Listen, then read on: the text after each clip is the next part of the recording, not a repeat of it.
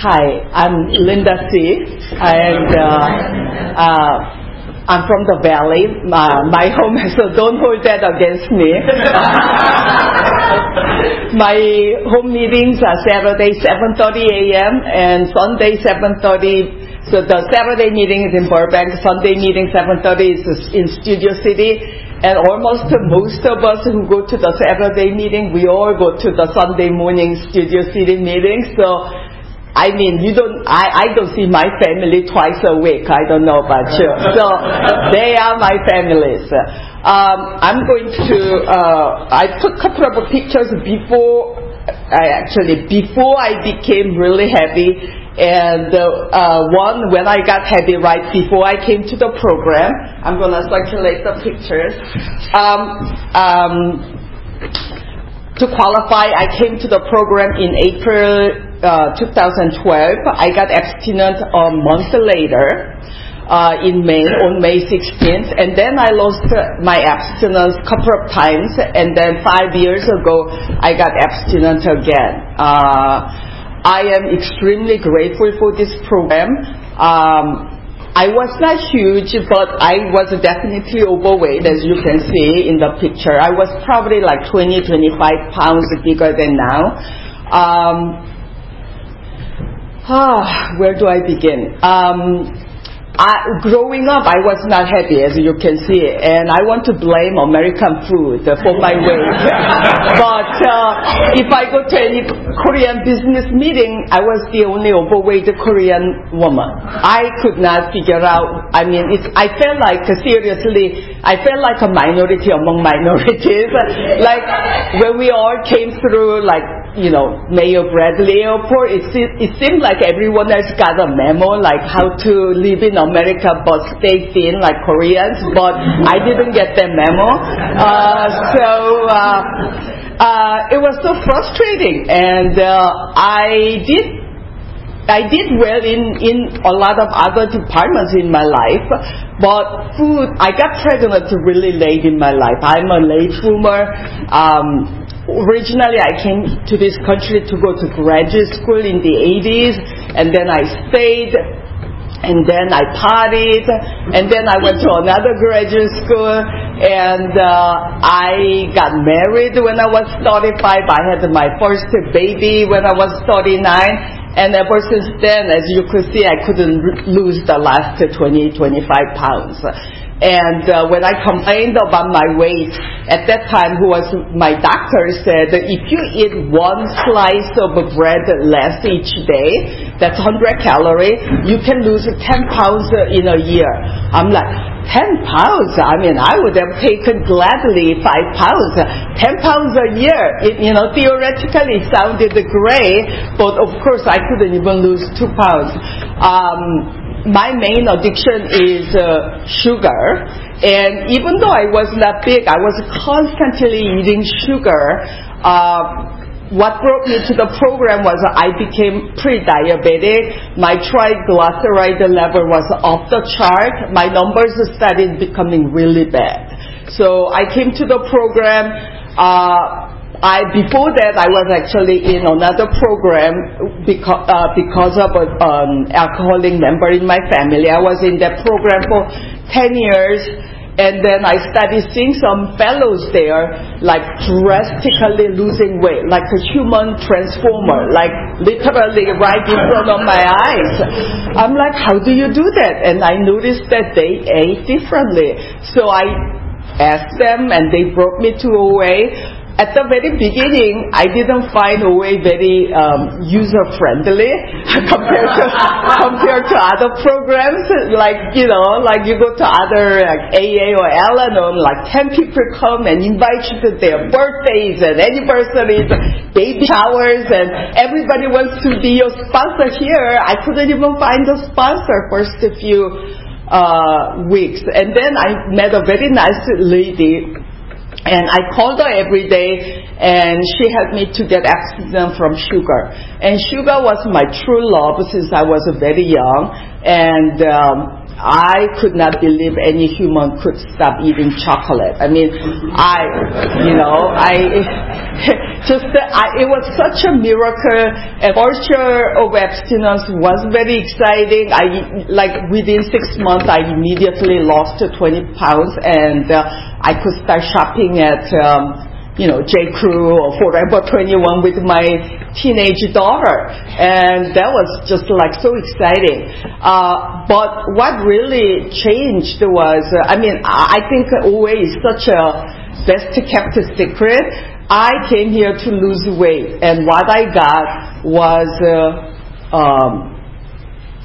complete shift in how I do my life business, how I run my professional career, how I stay married to my husband, who went through a very challenging program, how I interact with my daughter, who is 19 years old. So the last 7 years has been extremely, I've been just so blessed. So many good things happened, and challenging things too. But without OA, I don't know how I would ever managed my life. But it's interesting. I only lost 25 pounds, but what really OA did was completely changed my career. What you see is basically Linda 2.0. It's a really improved version who runs and manages life very differently. And I was always a very, very selfish person. I was the first daughter, first granddaughter, and I was semi-smart when I was a kid, and I was always the center of attention. I did really well in college. I came here with a full scholarship. I thought I was really a smart chef. And I forgot. And yet I couldn't even eat one less bread. But after I got abstinent in 2012, a lot of strange things started happening. I started exercising. I never exercised. Now I take spin classes about 3 times a week. I go hiking on weekends. I used to huff and puff in the spin class.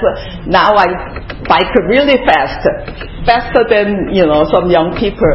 And then that physical recovery really changed my work product. And I'm a desk jockey. What I do is a lot of research and writing, arguing, and mostly arguing over money, and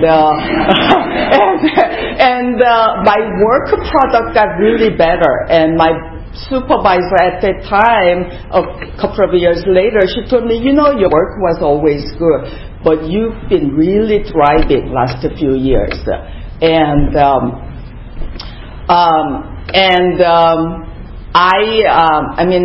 My professional career is a really big portion of my life. I work long hours.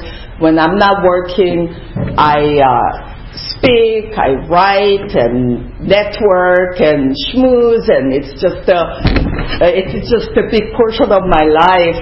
And my title at job was an associate, and I was an associate, God knows how long. And it started really bothering me that I do such a good work and my title was associate. And I was bitching and moaning about it. And my sponsor at that time, she didn't have a college degree. And that woman changed my life. She said, she was a waitress at a Jewish deli. She said, honey, I don't have all these fancy degrees that you have, but can you just go to work and be of service?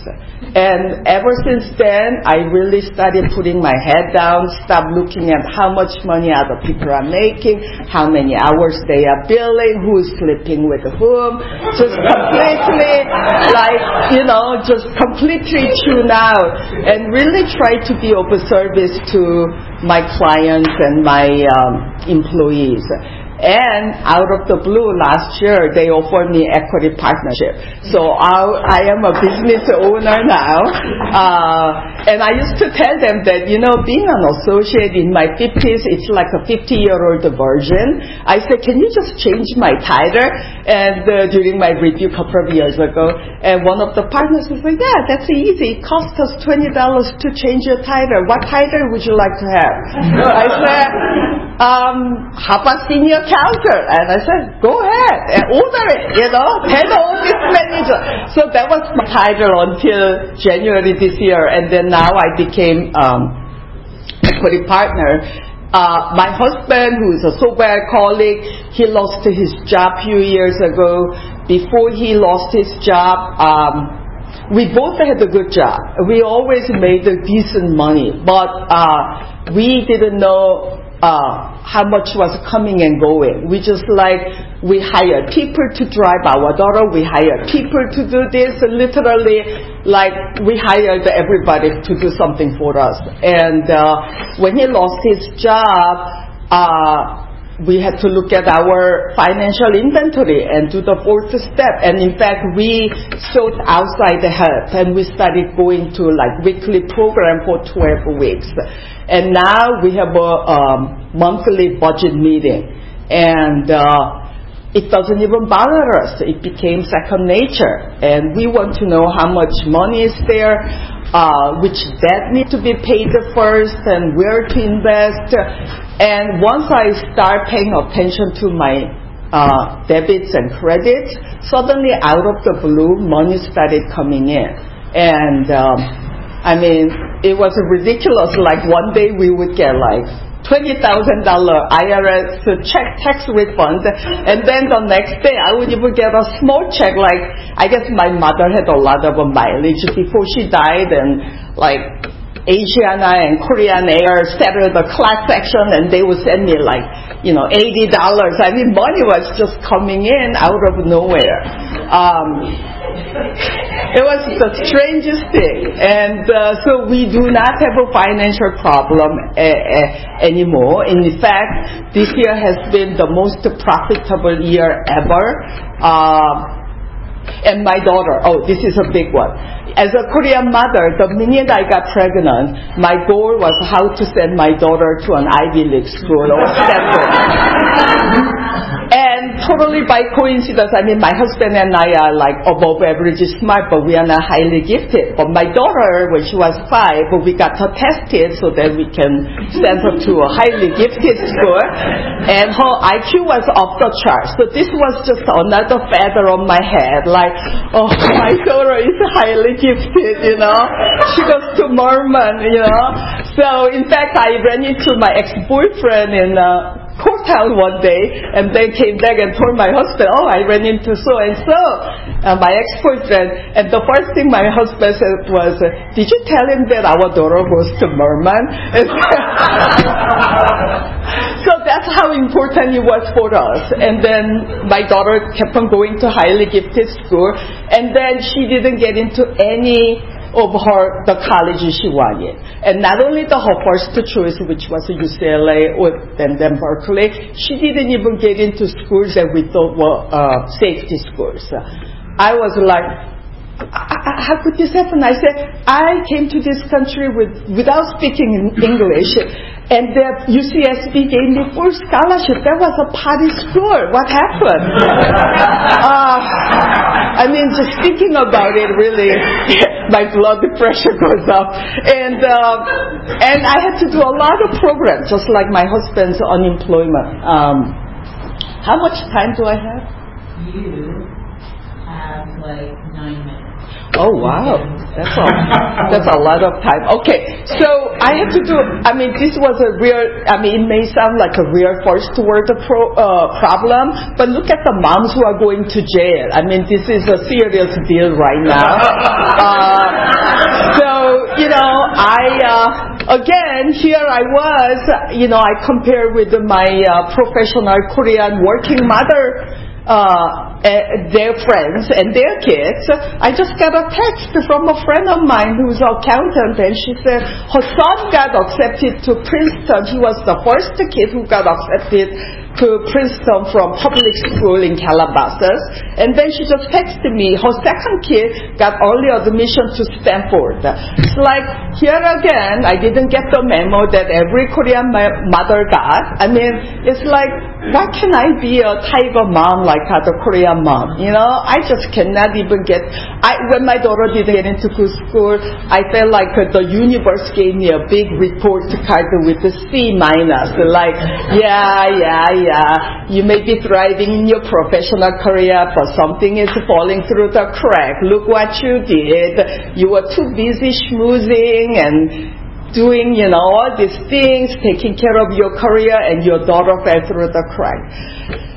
So I had to do a lot of a program, and then, in fact, I was bitching about the situation, my husband, my daughter, and then I ran into a fellow a few years ago in OA's birthday, and he said, Linda, have you considered going to Al-Anon meetings? And I'm like, I was in Al-Anon for 10 years. Don't tell me to go back to Al-Anon again. Anyway, I did go back to Al-Anon a little bit, not too much, but I really worked the program around the situation, and everything worked out. My husband started working at home, and he works for young guys, so practitioners in Beverly Hills who do not have a mentor, like guys who open their practice when they are still young.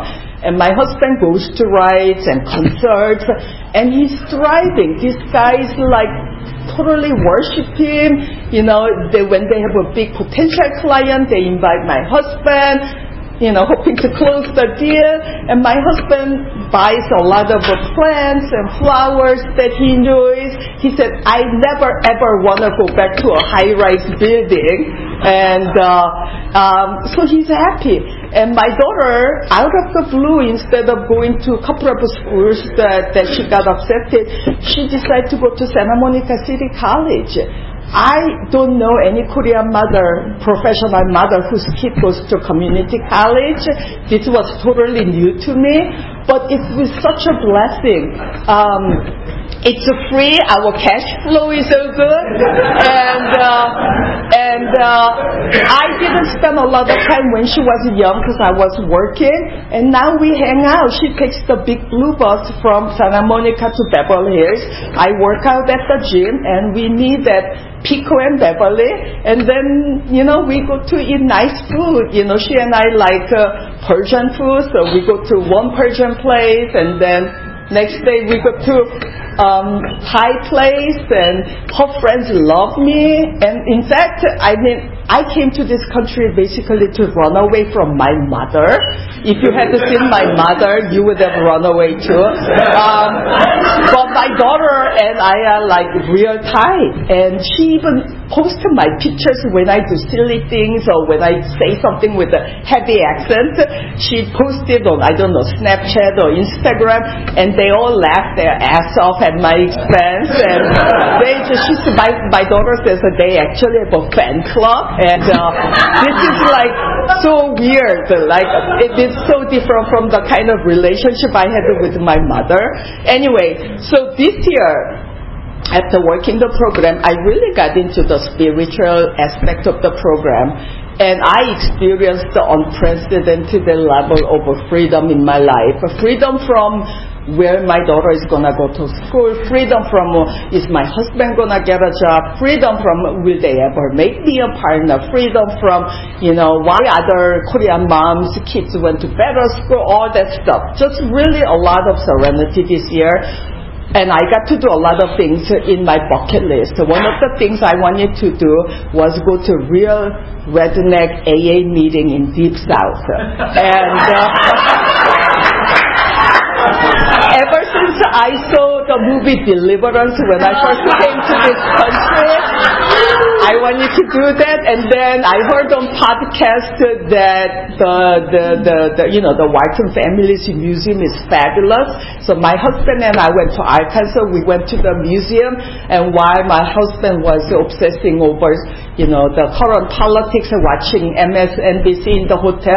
I went to an AA meeting in Bentonville, Arkansas, and it was so much fun. They loved me. They asked me how long I was staying. They asked me to come back the next day. It was so much fun. And then I also went to Korea for a business trip, but after that, I always wanted to go to like southern coast in Korea, but I had never been there. So I went there by myself. I went to a temple and I stayed in a Buddhist temple in a remote island. And that was just fabulous. And then I had to wake up at 3:30 in the morning and do this kneeling down, bowing 108 times. I forgot there is a word for it. And I thought I would have a very like nirvana. Instead, I started sobbing uncontrollably when I was doing the 100 and bows. And I think that physical level of meditation really sort of opened my heart. And I was always very unhappy with my parents. Like, I thought that the casting director made a mistake when I grew up. I mean, I read a book when I was a teenager in Korea. I don't know if it was like Woody Allen's book or the Philip Roth's book, but there was a sentence that says, if I live the other side of the Brooklyn Bridge, and if my mother was a goy mother who doesn't call me Schlemiel, my life would be better, something like that. And I could totally relate to that. If I felt like a Brooklyn guy who had a nagging mother, and I had so much pain about my parents' unhappy marriage when I was a child. And then I had the tea with this Buddhist nun, and what she said was that, I don't know if it is true, and we will never know, our spirit chooses the place where we want to land. And at first I'm like, that can be right. If I could pick and choose, I could have picked like Grace Kelly or Jackie Onassis as my mother. Why? And then the more I think about it, there was some merit to it. It was a new pair of glasses. My parents had a lot of flaws, but they really let me thrive in my life. They never treated me like some other Korean girl. I never was expected to go to college and marry a husband and marry a man who works at Samsung or LG or Hyundai or whatever. I was always treated differently, like I was supposed to do something different. And then when I went to my second graduate school, they paid for it, and they're not even rich. I mean, if my daughter comes and says, "Mom, I want to go to graduate school in France. I don't like America, and I'm going to go to graduate school and take the exam and get licensed," I would say, oh, that sounds great. You do it with your own money. But my parents didn't do that. So I have a whole new appreciation for my family, and that's all I have to share. Thank you.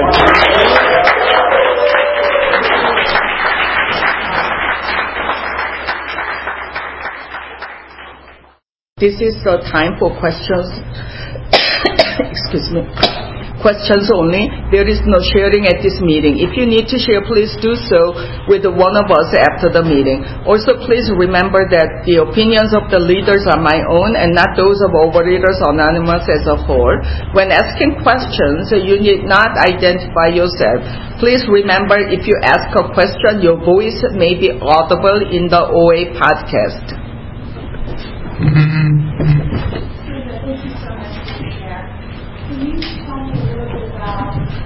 How the belief system that life without sugar shifted for you, and if it was it white knuckling, was it listed, and what happens now when people around you are eating sugar or you get Thank you for asking the question. The question is how abstinence from sugar affected me and how I cope with people having sugar around me. I actually had to cold turkey quit sugar, but I had a really hard time. I called that fellow every day, and it took me about a week.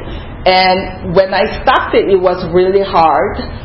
But all I could do is just to work every day, go to a lot of meetings, call that lady every day. And actually, I learned from another program, you write down the date in your 12-step program. When I actually tried to stop smoking and went to another program, they told me to write down the date I stopped smoking. And then whenever I want to smoke and smoke again, I really erase the date and put the date. So I bought the OA 12 and 12 book. I wrote down my abstinence day, which was May 16, 2012. And then, and I think it was so exciting for me to be released from sugar. I think it was just a grace. I really don't know how it happened. But the weird thing about sugar is that later I found out that I was eating things like, salmon with the teriyaki sauce or hot chocolate. Those things don't bother me for some reason. So, and then I met some guy who called himself vegan, B-E-E, vegan. He doesn't eat a lot of things, but he eats honey.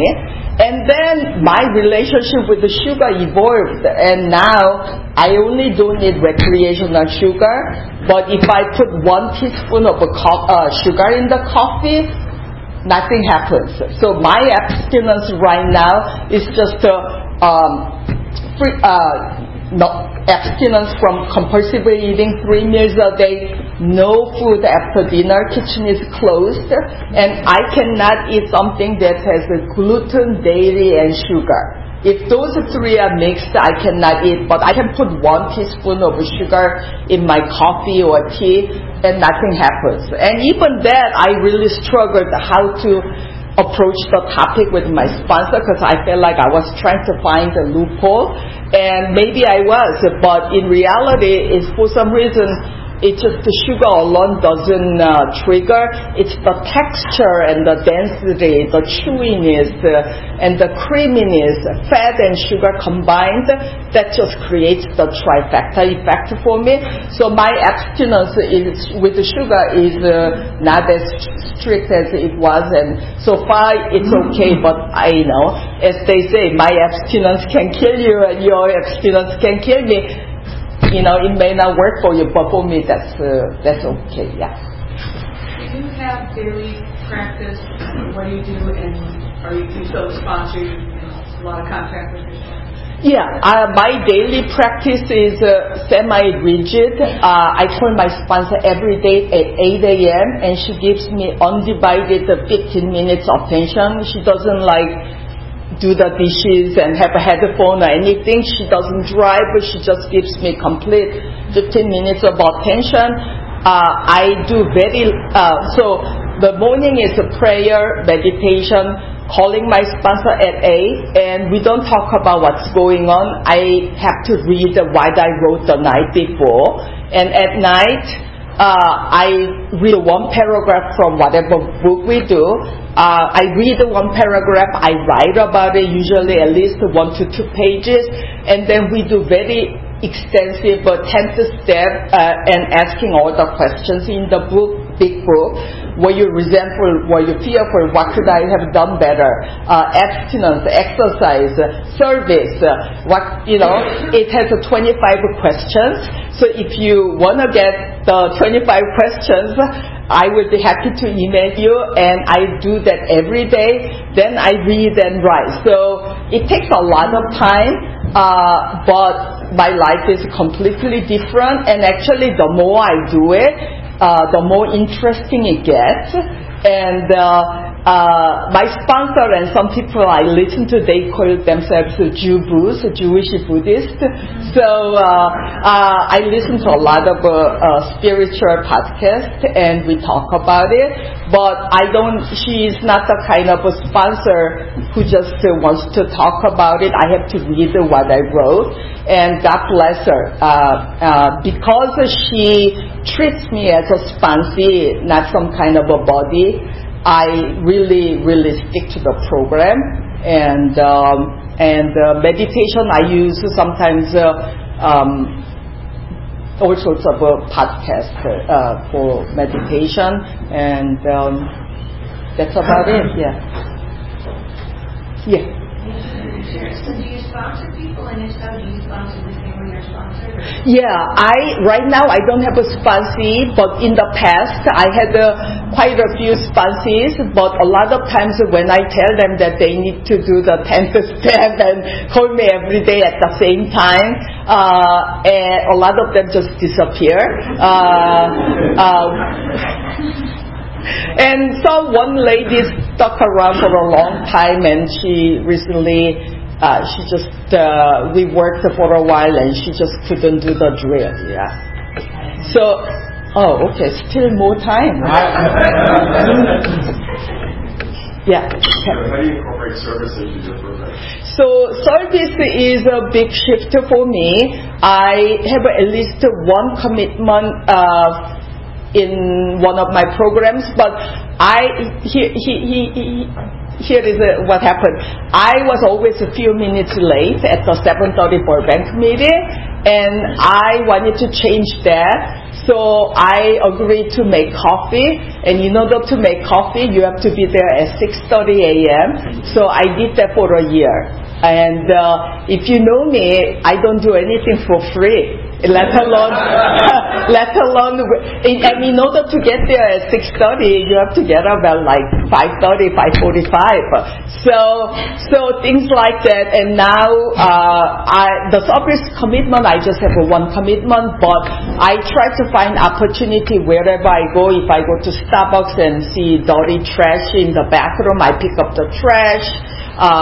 A lot of times I go down to my office near here Saturday just to clean my desk and catch up, and there's nobody there, and I clean the refrigerators and things like that, and so it just trying to find a creative way to be of service.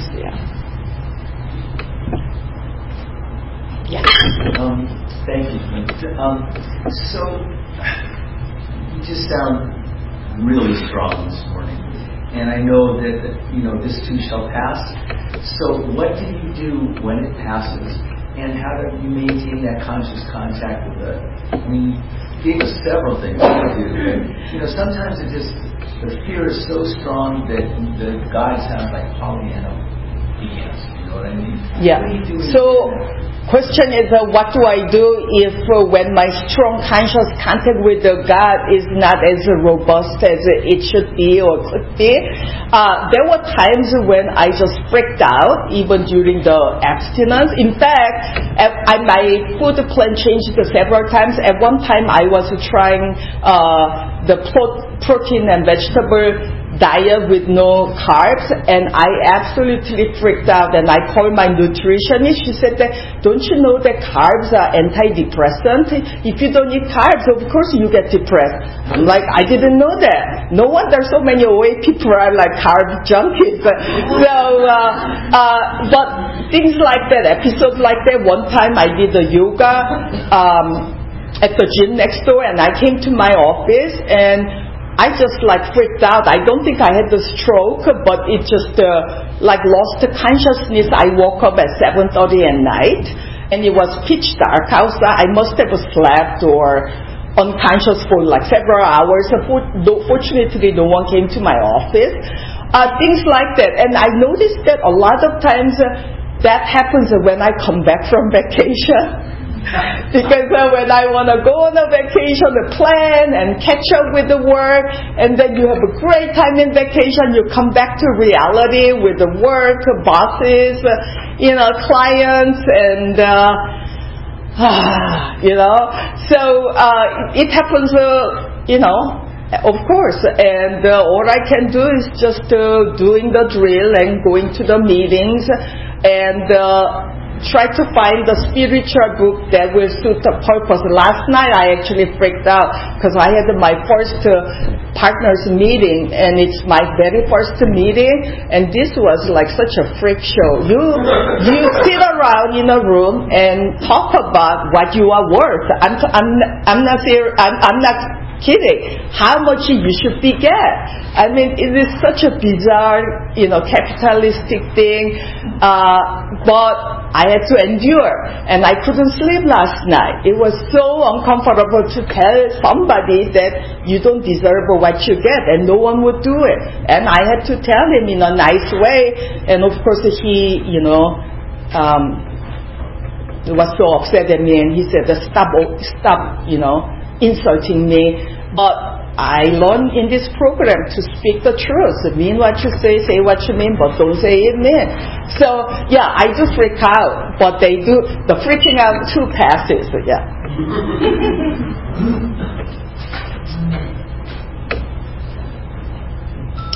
You can start, let's start voting about the location.